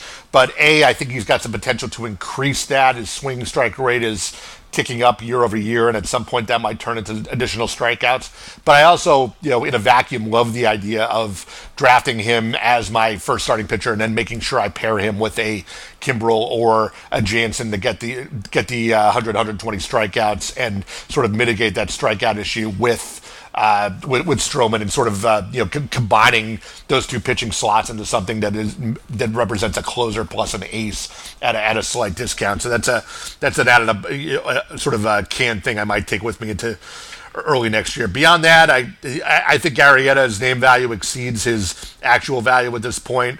Pomeranz is the best thing he's done this year is stay healthy and productive, but I think I question his ability to do that in consecutive seasons, so I might be a little bit off of him next year. Nola's been fantastic in the second half of this year, and I'll be curious to see what the Phillies do around him, both in the rotation and in the lineup this spring to see if he's someone whose team context improves and maybe makes him a little more palatable to me next year. But I love the skills he's developing. I think the interesting thing about Marcus Stroman is he's not only a pitch-to-contact type guy, but he's got that devastating sinker, and I think his ground ball rate is up over 60% this year, is one of the top rates in all of baseball, especially among starters. It's almost unheard of. It does cut into his strikeouts, and another effect that it has that might be a bit concerning is it elevates his whip a little bit because all those ground balls, some of them are going to sneak through. We know that. And as a result, he only walks, less than 3 guys per 9 innings, but his whip is 129. And for a guy with that few walks, ordinarily you'd expect that whip to be down around 115 or something like that. I don't know if that's a concern, Todd, or not, but what do you think of this group of guys? Yeah, well, speaking specifically to Stroman, he could also have one of those years where the ball finds the glove, and he has a 1.05 whip because he should be keeping the ball in the yard, which helps the ERA. But Ray mentioned Aaron Nola. He's my version of my NL version of Luis Severino. I just really, when he's pitching, I don't care if I have him on my team or if I use him in DFS, I'm flipping to that game. I just really enjoy watching him work. I know, what does that mean fantasy wise? I think we're seeing stuff out of Nola. And Ray mentioned the team context.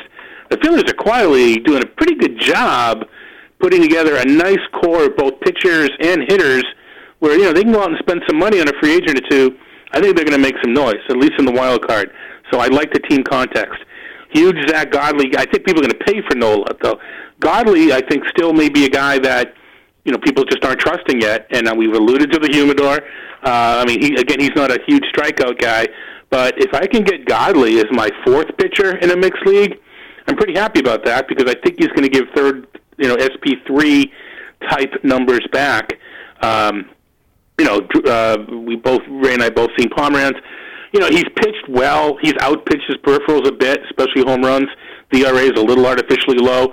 He might be, it's cliche, but he may be better for real baseball than fantasy, so to speak, because I think we're going to see he can keep the same skills and have a 3.6 ERA next year instead of the 3.0 that he's carrying now, or in that neighborhood. But, the 2 guys I'm looking at are Nola and Godley. I don't want to chase Nola, but if it comes with a decent price, I'm going for it. And I'm kind of hoping that the market doesn't believe or trust in have as much trust in Zach Godley as I do. And now, you know what? If I can take the liberty of throwing the name Chase Anderson into the same tier, because I think he belongs in this group, I kind of put him in the same breath or thought as Godley, and that I'm kind of hoping the park and the lack of a track record scares people away. I really like what I'm seeing out of Chase Anderson. There's 4 guys in the sub $10 tier this year on value. I think we should be thinking about Garrett Cole, Dylan Bundy, Jose Barrios, and Mike Clevenger. I had Michael Fulmer in this group, but of course he's got the injury issue now. Again, it seems like there could be some bargain potential here, but there also could be some overbuying by owners who are betting on the come a little bit, especially on Barrios. What do you guys think? Todd, let's start with you. Which guys in this little $10 group do you like, or not? Cole is what he is. He's a floor guy. He's not a ceiling guy. There's a place for that. Bundy, I guess maybe because I'm scared of the Kevin Gausman scenario. That I kind of think of him. That I'm finally ready to buy into Dylan Bundy. I was finally ready to buy into Kevin Gausman and got burned. Yeah, you mentioned Barrios. I'm one of those guys that might be chasing him. I won't go overboard, but I like what I see and I like the team context. And I guess Clevenger is kind of like Godley to me in that I hope people don't realize. Listen, HQ's going to know because they were on Clevenger coming into the season. But I'm hoping non-HQ people are still concerned about Clevenger. There's always going to be is he in the rotation right now? I think we think he's in the rotation. But listen, the Indians are going to have some more playoff money. Who knows where they're going to finish? They may go out and get another pitcher. And I think Clevenger belongs in the rotation, but I don't think we can categorically say he's going to be their 4th or 5th starter next year. But I definitely the 2 that I'm most interested in there are Barrios and Clevenger. Same with you, Ray? Yeah, I think Todd characterized Clevenger right. I think he's the one you're most likely to be able to get under the radar next year. And as he hinted, I will be very interested in that. I think there's a nice profit opportunity there. Let me talk a little bit about the guy Todd didn't touch on, which is Cole, who I think may be a little bit of post-hype or may be able to sneak through the cracks between the hype that's going to come with Bundy and certainly Berrios, who's seems like he's getting a ton of buzz late in the season here. But Cole's going to end up with the season with a ERA just over 4, which is nice for masking sort of the skills. And if we go back to sort of the questions we had about him this season, coming into this season in terms of durability and that sort of thing, he's answered those, and the skills have come back as the year has gone on, which is what you want to see with a pitcher coming off of injury. He's handled the workload, he's rounding into form, and I don't think you'll have to pay for this, but I think there's a good chance that what we see out of him in 2018 is the near A's version, the 3 to 3.25 ERA guy that he looked like he was developing into, and in fact was in 2015, 2014 before that. So I think there's a discounted number 2 rotation type guy in Cole there who you probably won't have to pay that much for. I agree with everything that's been said, so we can just move on. Down at the bottom of the pitcher value pile, I like looking at the minus $15 guys every year because that's going to be end-game possibilities, $1 bids or reserve round picks, and there's quite a few of them this year whose names caught my eye for various reasons. I'll just quickly list them off, and then I'll ask you guys if any of them interest you for 2018, especially in that $1 end-game reserve round kind of context. Cesar Valdez, Stephen Wright, Nick Pivetta is a Canadian kid, Chris Smith, Eric Skoglund, Amir Garrett of the Reds, Matt Harvey had a bad year, Liselberto Bonilla, Jordan Zimmerman, Homer Bailey, Ubaldo Jimenez, Tom Kohler, Tyson Ross, Anibal Sanchez, Travis Wood, and Tyler Glasnow, and I'm leaving out Bartolo Colon. We got a kind of a mix there of young guys and established veterans. I'm probably going to guess you're more interested in the young guys, but I'll leave it up to you. Ray, which of the names on that list of minus $15 pitchers offers you any intrigue for 2018? I mean, I think one of the guys like Harvey or Tyson Ross will end up, or I'll throw Stephen Wright in there, not that he's the same kind of pitcher, but he's got the same problem. One of these health questions will pop. I don't know if we'll have enough excuse me, I don't know if we'll have enough information in March to figure out who's healthy or looking good or on track for a rebound season. But if those are the kind of guys that everybody watches in March, and if things start looking good, if their velocity readings are good, then they might get some late March draft buzz. I'll comment on Tyler Glass now because I think it's kind of interesting if what I've seen on the HQ forums is a representative of what the marketplace at large is going to think. So, a bunch of people got burned by him earlier in the season, and then he got sent down, and it looked like he was doing all the right things in the minors, and they were being patient with him and honing his command. And now he's come back up to the majors, and he, I think in his first start after getting called up, he walked like 4 guys in the first inning, and it was the same old wild Glasnow. And now the sentiment on the HQ forums is some idea of, why was this guy a prospect? Were we wrong about this guy all along?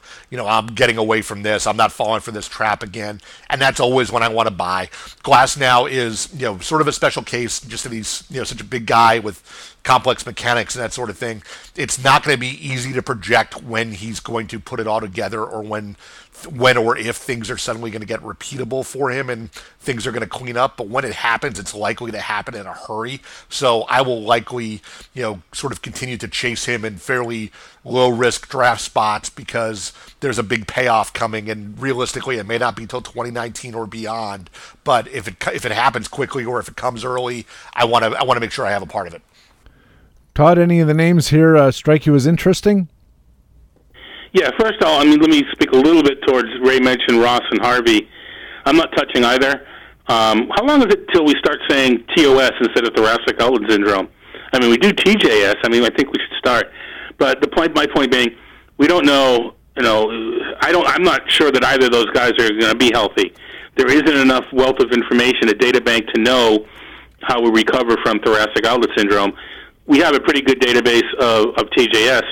And the problem I'm seeing is, as we're building this database of information, haven't seen a ton of successes as far, Josh Beckett, we haven't seen a ton of successes coming back from it. So I want nothing to, Ray, if you beat me in mixed labor with a staff with Ross and Harvey, I'll buy you a beer at the First Pitch Arizona because I'm not going to be drafting him.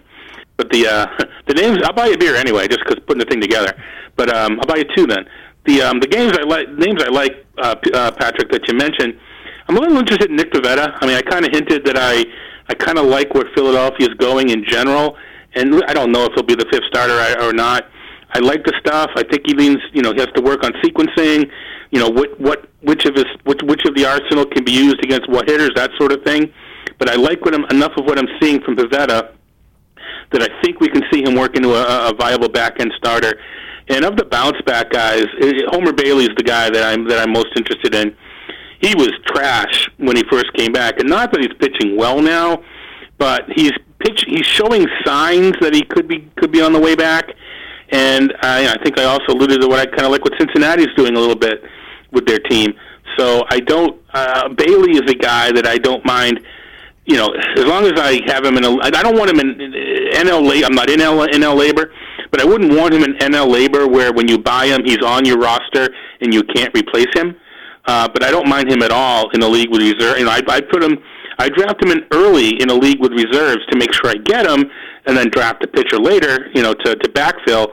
But I'm curious mainly because I was on the Bailey bandwagon before the injury. I think he's got a chance to bounce back. Todd, I'll make you a deal. You take Bailey, I'll take Harvey, and we'll both finish last in mixed labor next year. And whichever guy does better can buy the other guy a drink at First Pitch Arizona. Maybe the guy who has Matt Harvey could get a Harvey's Bristol Cream. It's a sherry. Or you could have a Bailey's Irish Cream. There's lots of opportunities there. For my 2 cents worth, I like Nick Pivetta as well. And I think Amir Garrett might be interesting, although because of his prospect pedigree might go a little high. I'm very pessimistic about Matt Harvey having a good year, and I'm also pessimistic about getting him at a cheap enough price to make the gamble worthwhile. He's a big name, and he's the kind of guy that as you get towards the end of a draft, especially if you're in a draft with people who are a little bit unprepared or can't make up their minds about, I don't know who this Nick Pivetta guy is, but I've heard of Matt Harvey kind of thing. I think Matt Harvey and Tyson Ross, for that matter, could go for more than they're likely to earn, and certainly more than makes them an endgame prospect. By the way, Todd, I don't know if you heard the podcast I had with Jeff Zimmerman, but he went to the Sabermetric conference there in Boston, and he said that they had an expert there, a health expert, who said that all pitchers have thoracic outlet syndrome. It's just a matter of degree whether it causes them problems. I've been to that conference with Ray before. I didn't happen to go this year. Listen, they all have frayed elbows too. So, to me, they all haven't had the surgery, and that's sort of the thing. Right. They're recovering from the surgery. Will they be the same guy? But I think it's sort of, I don't pretend I know something about something which I know nothing about. But it's not like you're trying to rebuild up, the tendon and like you are with TGS. It's kind of a different sort of situation. But now that I know Jeff's going to this conference, I'm probably going to have to go to keep up with him in these leagues now. And finally, guys, we talked a little bit about the Cleveland rotation. I've heard Carlos Carrasco's name get mentioned. I heard Mike Clevenger's name get mentioned. Of course, we mentioned Corey Kluber. Two other members of the rotation, Danny Salazar and Josh Tomlin. Occasionally, they look really good. And, of course, the Cleveland will be looking very strongly at these guys to take them into the playoff round. They're actually below zero in dollar production this year, according to BaseballHQ.com. How do you look at them for 2018, Ray? Tomlin doesn't interest me much. I got some good mileage out of him last year, but he's a fungible commodity in a mixed league. You can run him for a couple of starts or play matchups with him, that sort of thing. I love Salazar. The skills are elite. My concern at this point is that either he's going to continue to get injured like this, or Cleveland is going to decide that they can get more mileage out of him as a 100-inning multiple inning per outing reliever and just use him that way next year. And honestly, that might be the best thing for the guy. I don't know if that'll actually come to pass, but they may have had enough of a hard time trying to keep him healthy and in the rotation that they may just throw up their hands and say, you know what if we make you a right-handed Andrew Miller? How does that sound? That could be pretty interesting from a value proposition in an only league. Of course, in a mixed league, it virtually eliminates him from consideration. But Andrew Miller's a pretty useful guy in any fantasy format. And I think if Danny Salazar were throwing 5 innings a week in leverage situations for Cleveland, boy, I would kind of take a look at him in much the same way that people were looking at Chris Davinsky this year. Hey, Todd, what do you think of Salazar and Tomlin for 2018? Yeah, just to kind of piggyback on the point about Salazar and reliever, a couple other names that, I know this isn't on script, but a couple other names that we got to think about Lance McCullers and Vince Velasquez. I think McCullers is more likely to be given another shot at starting, but at the end of the day, that might be his role, and I think we're closer to Velasquez being earmarked for that role than at least McCullers at this point. But I think because of Miller and some other guys, I think a lot of teams are going to thinking along these lines. Listen, Tampa's already doing it, right? They've come out and said that they're not starting anybody over 5 or 6 innings, going forward. But as far as these two guys go, yeah, I have no use for Tomlin. He just doesn't have enough strikeouts for me.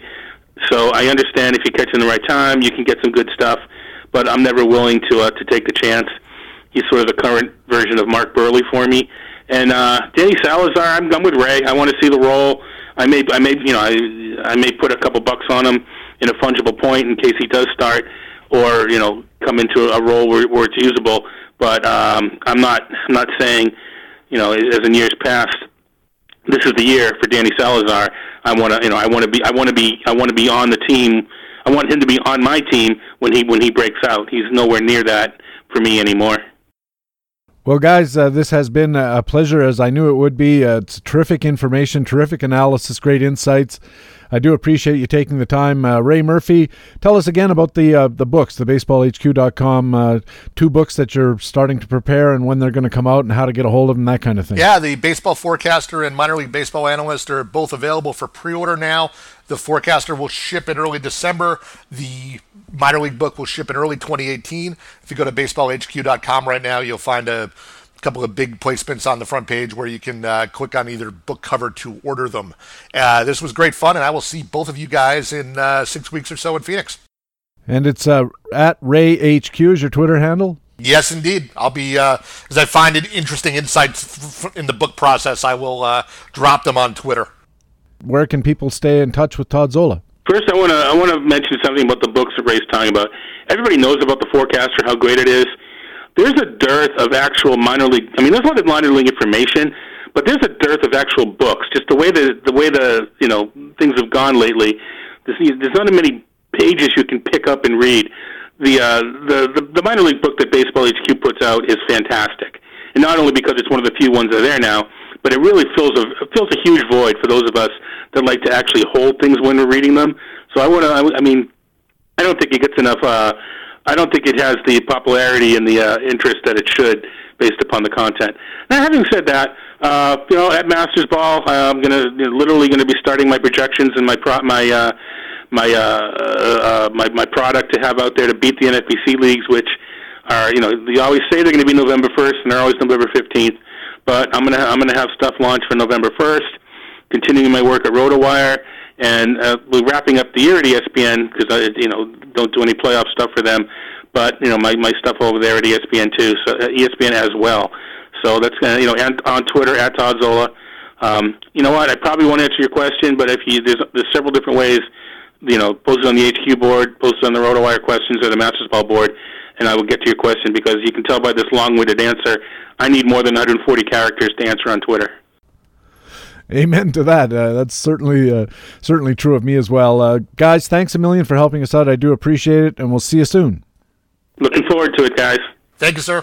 Ray Murphy is the co-general manager at BaseballHQ.com and a speculator columnist at the site. Todd Zola writes for Masters Ball, ESPN, and RotoWire. Before we go, we have one Baseball HQ radio commentary. It's the Frequent Flyers. And here with a look at Boston third baseman Michael Chavis and Pittsburgh starting pitcher stellar Mitch Keller, we mentioned him earlier, is BaseballHQ.com analyst Alex Becky. As we wrap up the 2017 season, we'd first like to congratulate Pittsburgh Pirates second baseman Scott Kingery, our frequent flyer from September 1st, on winning a Rawlings Gold Glove after recording the highest second base fielding percentage in the minors. And now, drumroll please, here are our final frequent flyers for the 2017 season, beginning with 22-year-old Boston Red Sox third baseman Michael Chavis, who should be on your radar for 2018.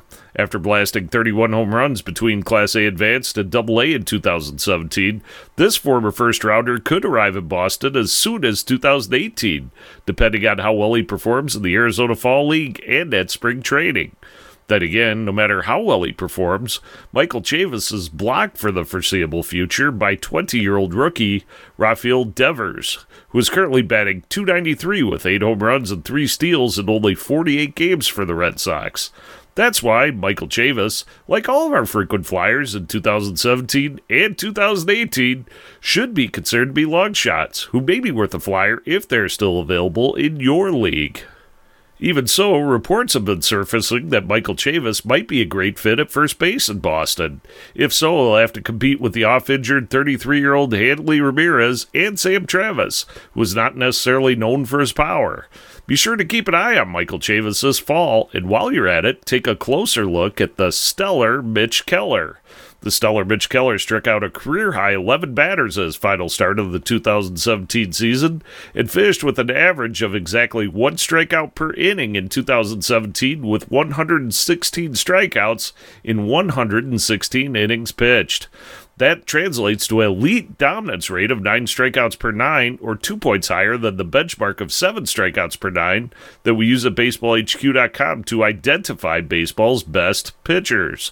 More importantly, Mitch Keller exhibited excellent command by issuing only 32 walks relative to 116 strikeouts, giving him an exceptional command ratio of 3.6 strikeouts to walks in 2017. In other words, Mitch Keller's stock is rising quickly, and he will definitely be worth watching in 2018 and beyond. Plus, both of our frequent flyers, the final frequent flyers of the 2017 season, Michael Chavis and the stellar Mitch Keller, will soon be on their way to the Arizona Fall League, and you should be too. Please join us at First Pitch Arizona on November 2nd through the 5th to see both of these young players and several other top prospects, along with many of your favorite Baseball HQ personalities, including myself. Once again, thanks for listening in 2017. We hope to see you in Phoenix in a few weeks. Be sure to introduce yourself to us. If you haven't done so already, we'd love to hear from you. For Baseball HQ Radio, I'm Alex Becky at BaseballHQ.com, officially signing off for the 2017 season. And that's Baseball HQ Radio for Friday, September 22nd. Thanks very much for taking the time to download and listen to show number 38 of 2017, our last show of the Fantasy Baseball regular season.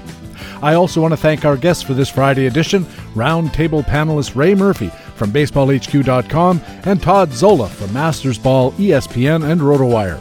These are two of the best fantasy baseball analysts in our business. They're two great friends of the Baseball HQ Radio podcast, and I'm proud to say they're two guys I'm proud to call friends as well. I am Patrick Davitt, the host of Baseball HQ Radio. Thanks again for listening to this show and for this entire season. And thanks for the great feedback you've been sending in. Thanks as well for any help you've given the podcast by recommending us to your friends and by adding to our 4.8-star rating on iTunes. We'll be back again before the end of the year with at least one special edition, and then we'll ramp up in earnest right around the time Pitchers and Catchers report next February. In the meantime, I sure hope to see you on the BaseballHQ.com subscriber forums. Remember, you can stay in contact with Baseball HQ on Facebook and on our Twitter feed at BaseballHQ, and you can subscribe to my personal Twitter feed at Patrick Davitt. And of course, I hope to see you at First Pitch Arizona, November 3rd through the 5th down in Phoenix. If you do come, be sure to stop by and say hello, mention the podcast, because it's sure nice for me to put a face on listeners to the podcast with fantasy baseball intelligence for winners. It is Baseball HQ Radio. So long.